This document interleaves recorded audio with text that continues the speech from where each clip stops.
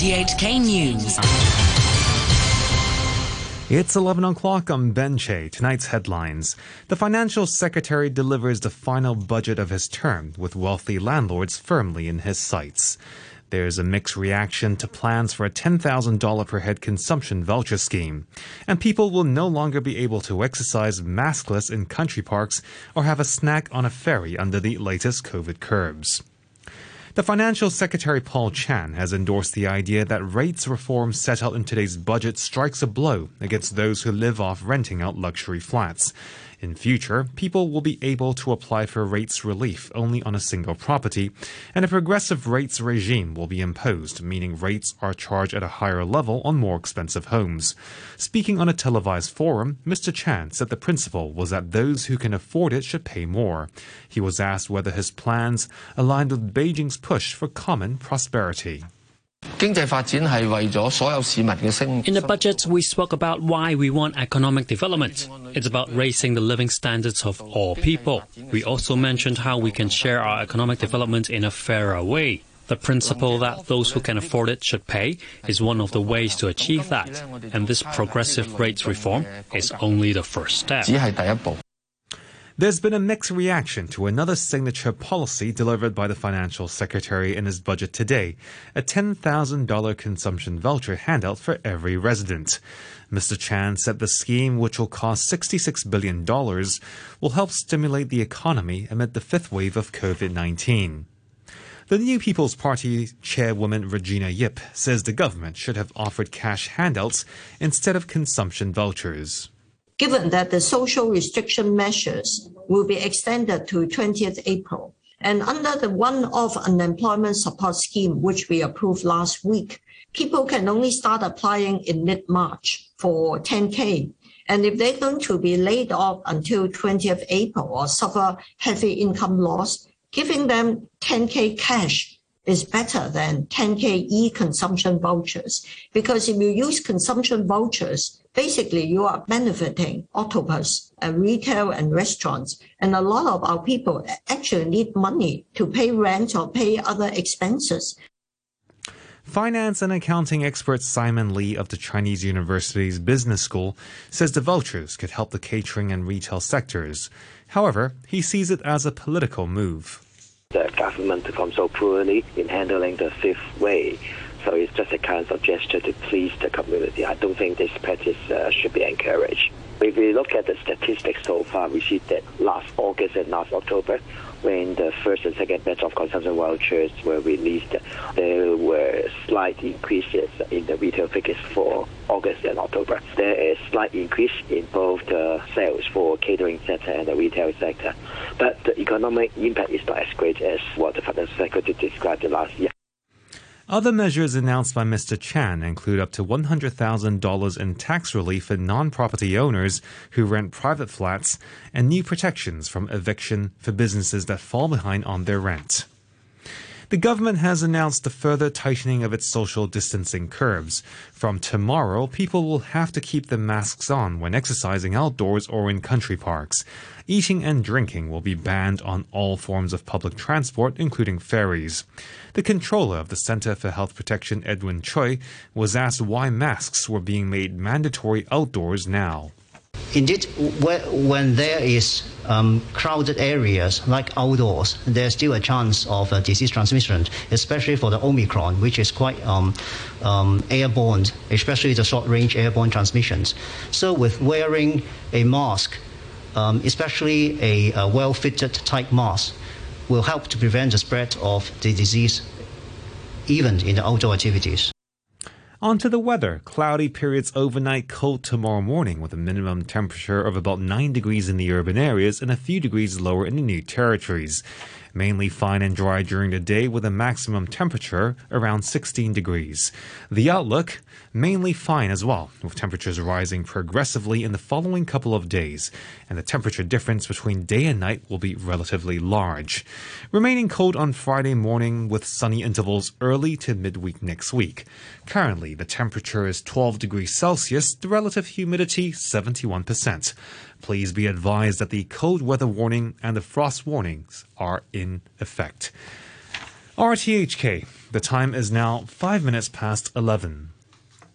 More now on our top story, today's budget. The government's finances for this fiscal year are surprisingly back in the black for the first time in 3 years. But the Financial Secretary is budgeting for another deficit in the coming year, although a relatively smaller one. Violet Wong reports. In budgeting for the financial year that's now coming to a close, Paul Chan projected a deficit of over $100 billion. But he's now forecasting a surplus of $18.9 billion for the 2021 to 22 year. The Financial Secretary said that's because revenues from land premium and profits tax are more than $43 billion and $32 billion higher than the estimates, while the government's operating expenditure was nearly $19 billion lower than he forecast in last year's budget. He said the fiscal reserves are expected to be $946.7 billion by the end of next month, similar to the levels when this government's term began 5 years ago. For the coming financial year, Mr. Chan is budgeting for government expenditure to outstrip revenues by more than $56 billion. But the FS expects Hong Kong's economy to improve in the second half of the year, after a first quarter performance over which he admits he's not optimistic. He expects unemployment to grow in the near future, as economic activity is hit by the government's anti-epidemic work. But he said the $6.6 billion earmarked for jobs in the anti-epidemic fund should create some 30,000 time-limited positions. Mr. Chan also said the economy should improve as COVID infections are brought under control. As long as the recent wave of the epidemic can be gradually put under control and the status of dynamic zero infection can be maintained down the road, consumption and investment demand will likely get a steam again. A stabilized epidemic situation will also create favorable conditions for the gradual and early resumption of quarantine-free travel between the mainland and Hong Kong, thereby injecting greater impetus into the economy. The Financial Secretary is forecasting growth of 2 to 3.5% for 2022. The Business and Professionals Alliance says the budget has adopted many of the business support policies the party suggested, but they won't be adequate if the COVID situation continues. Lawmaker Jeffrey Lam says the government should bring back its Employment Support Scheme, or ESS, but this time it should be targeted at industries that are actually in need. Many enterprises and many people are not getting help. So we have said it many, many times. We would like very much the government to repeat the ESS program, for 6 months. Last time it was very, very effective. And we would like to see a modified version of the ESS to come out as soon as possible. Roy Fan, a tax partner at Deloitte China, says the government's plan to change the rate system is a good one, especially with so much economic uncertainty right now. It's actually fair for the government to look for additional revenue streams or additional income to cope with the pandemic situation. And actually for the progressive way, we are saying that the landlord that owns the property with a rateable value, which is higher, than they get to pay more under the system. So it's kind of like you earn more, you pay more, that theory. Shi Wing-ching, the founder of Centerline Property Agency, said the plan to protect businesses from eviction is new to Hong Kong, which has generally protected the interests of property owners. But he pointed out that landlords are suffering as well amid the pandemic. If you have legislation preventing landlords from charging the rent from the tenant or go to the legal action, of course it can benefit the tenant, but why should the landlord pay for this? This is the problem of the whole society, not just individual landlords. They have their own problem also. In other news, health officials have reported a further 8,674 confirmed COVID cases today, yet another record. Only 3 cases were imported. Officials have announced that clinics in Yau Ma Tei and Cheung Sha Wan will treat people with mild COVID symptoms. Dr. Lau Ka-hin from the Hospital Authority was asked whether that was down to a surge in cases there. We have patients all across the territory. In considering commissioning designated clinics, we consider a number of factors such as demand as well as the conditions of the GOPCs. After all, these are confirmed patients, and if the clinic is too small in size, it will not be suitable. We need to choose larger ones with better ventilation, etc. Every day we keep watch of the figures, such as the number of patients received and the number of bookings, in coming up with the best arrangements. The Secretary for Security, Chris Tang, is to quarantine at home for 2 weeks after his wife and domestic helper came down with COVID. Mr. Tang says he tested negative but will work from home. Federation of Trade Unions lawmaker Alice Mak has tested preliminary positive for COVID-19. In a Facebook post, she said she had been quarantining at home after a family member tested positive, and one of her daily rapid tests came back positive this morning. She said she had earlier submitted a deep throat saliva specimen to health authorities and was awaiting the result. Ms. Mak says she started to develop some mild symptoms, but she'll keep working from home. Well, fortunately, I have already had my 3 jabs of vaccine. I am experiencing some mild symptoms like a runny nose, coughing, and sore throat. I have started taking some Chinese medicine, and I hope these medicine can help, and I will try to rest well and to recover soon. And during this period, I will continue my work. Turning overseas, Ukraine is to impose a state of emergency and has urged its citizens to leave Russia as the government in Kiev steps up its response to what it calls intensified aggression from Moscow. The emergency declaration by the National Security and Defense Council needs parliamentary approval. The Foreign Ministry has warned Ukrainians in Russia it could become much more difficult to ensure their protection. Yesterday, Ukraine called up military reservists. Meanwhile, President Volodymyr Zelensky called for tougher sanctions on Russia in response to its decision to recognize regions of Donetsk and Luhansk as independent. President Zelensky held a joint news conference with the leaders of Lithuania and Poland. He spoke through a translator. We had a substantial discussion of the consequences of Russia's actions on the security dimension, and we are confident that the future of European security is being decided now, here in Ukraine. We have coordinated our efforts how to counteract Russia and how to de-escalate the situation. Meanwhile, President Putin has warned that the security of Russia and its citizens are paramount and says he'll continue to boost the power of the military. But Mr. Putin has said he remains open to diplomacy. He made the comments to make a public holiday called Defender of the Fatherland Day. Our country is always open for direct and honest dialogue, for the search of diplomatic solutions to the most complex problems. But I repeat, the interests of Russia, the security of our citizens are non-negotiable for us.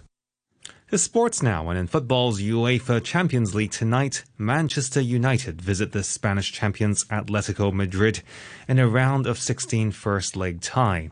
Here's the BBC's John Murray.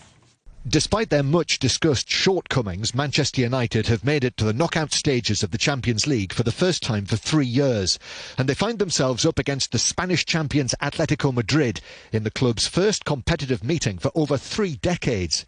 Atleti, though, are not having such a good time of it this season. Their form's been patchy, most unusually for Diego Simeone's side. They've been defensively vulnerable, and for this one they're going to have to cope with the considerable loss of their injured captain Koke. But the home crowd in the Metropolitano will be at its most hostile for this latest return to the Spanish capital of former Real Madrid superstar Cristiano Ronaldo. In golf, 6-time major champion Phil Mickelson has apologized for his criticism of Saudi Arabia's regime and says he'll take a break from the game. The BBC's Ian Carter has more. Mickelson's comments were made to American golf writer Alan Shipnuck, and their publication last week was explosive. Mickelson called the Saudis scary, but despite their human rights record, he still wanted to do business with them to shake up the PGA Tour. Rory McIlroy said the comments were selfish and ignorant, and now Mickelson admits they were reckless. In a lengthy statement, he apologised to anyone offended, claiming he'd spoken off the record and had been taken out of context. He insists golf remains in desperate need of change, but admits that he's not been at his best as a person and needs time away to work on being the man that he wants to be. The news from RTHK.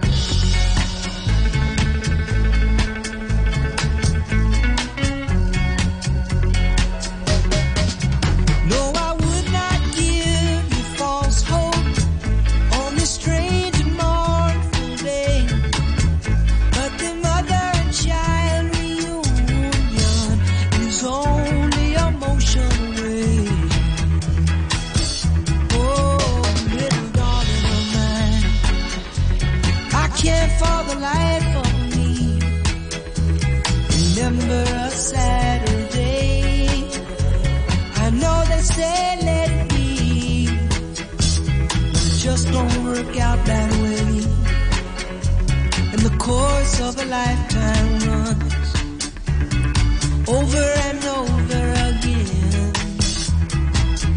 No, I would not give you false hope on this strange and mournful day, but the mother and child reunion is only a motion away.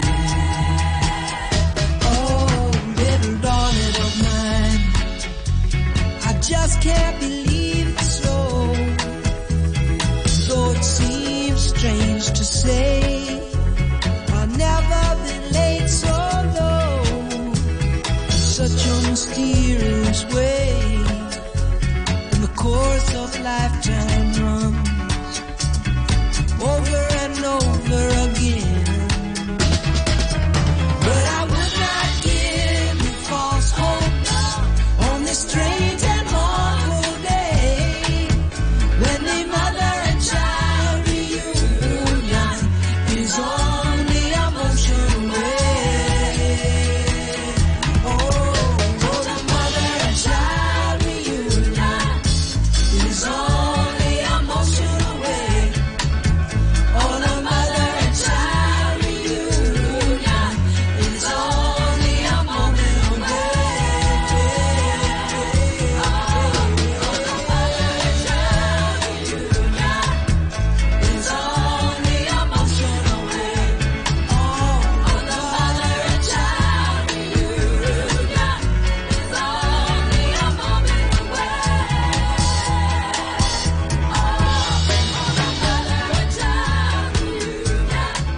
Early days in Paul Simon's solo career. Mother and Child Reunion, of course, just split up from Art Garfunkel. And coincidentally, Jerry M has been in touch and said, Pete, when I was a wee lad, I hadn't heard it until I chanced upon it on the radio last year, but there was a song that I really loved by Art Garfunkel called I Shall Sing from around 1973, which I think we've found it already downstairs, right? That's coming up later. Plus your requests, of course. You know the email address by now. I tell you every 5 minutes. Got a couple of stories still to go. Up to midnight, we head into Thursday, of course, and our sentimental journey at 5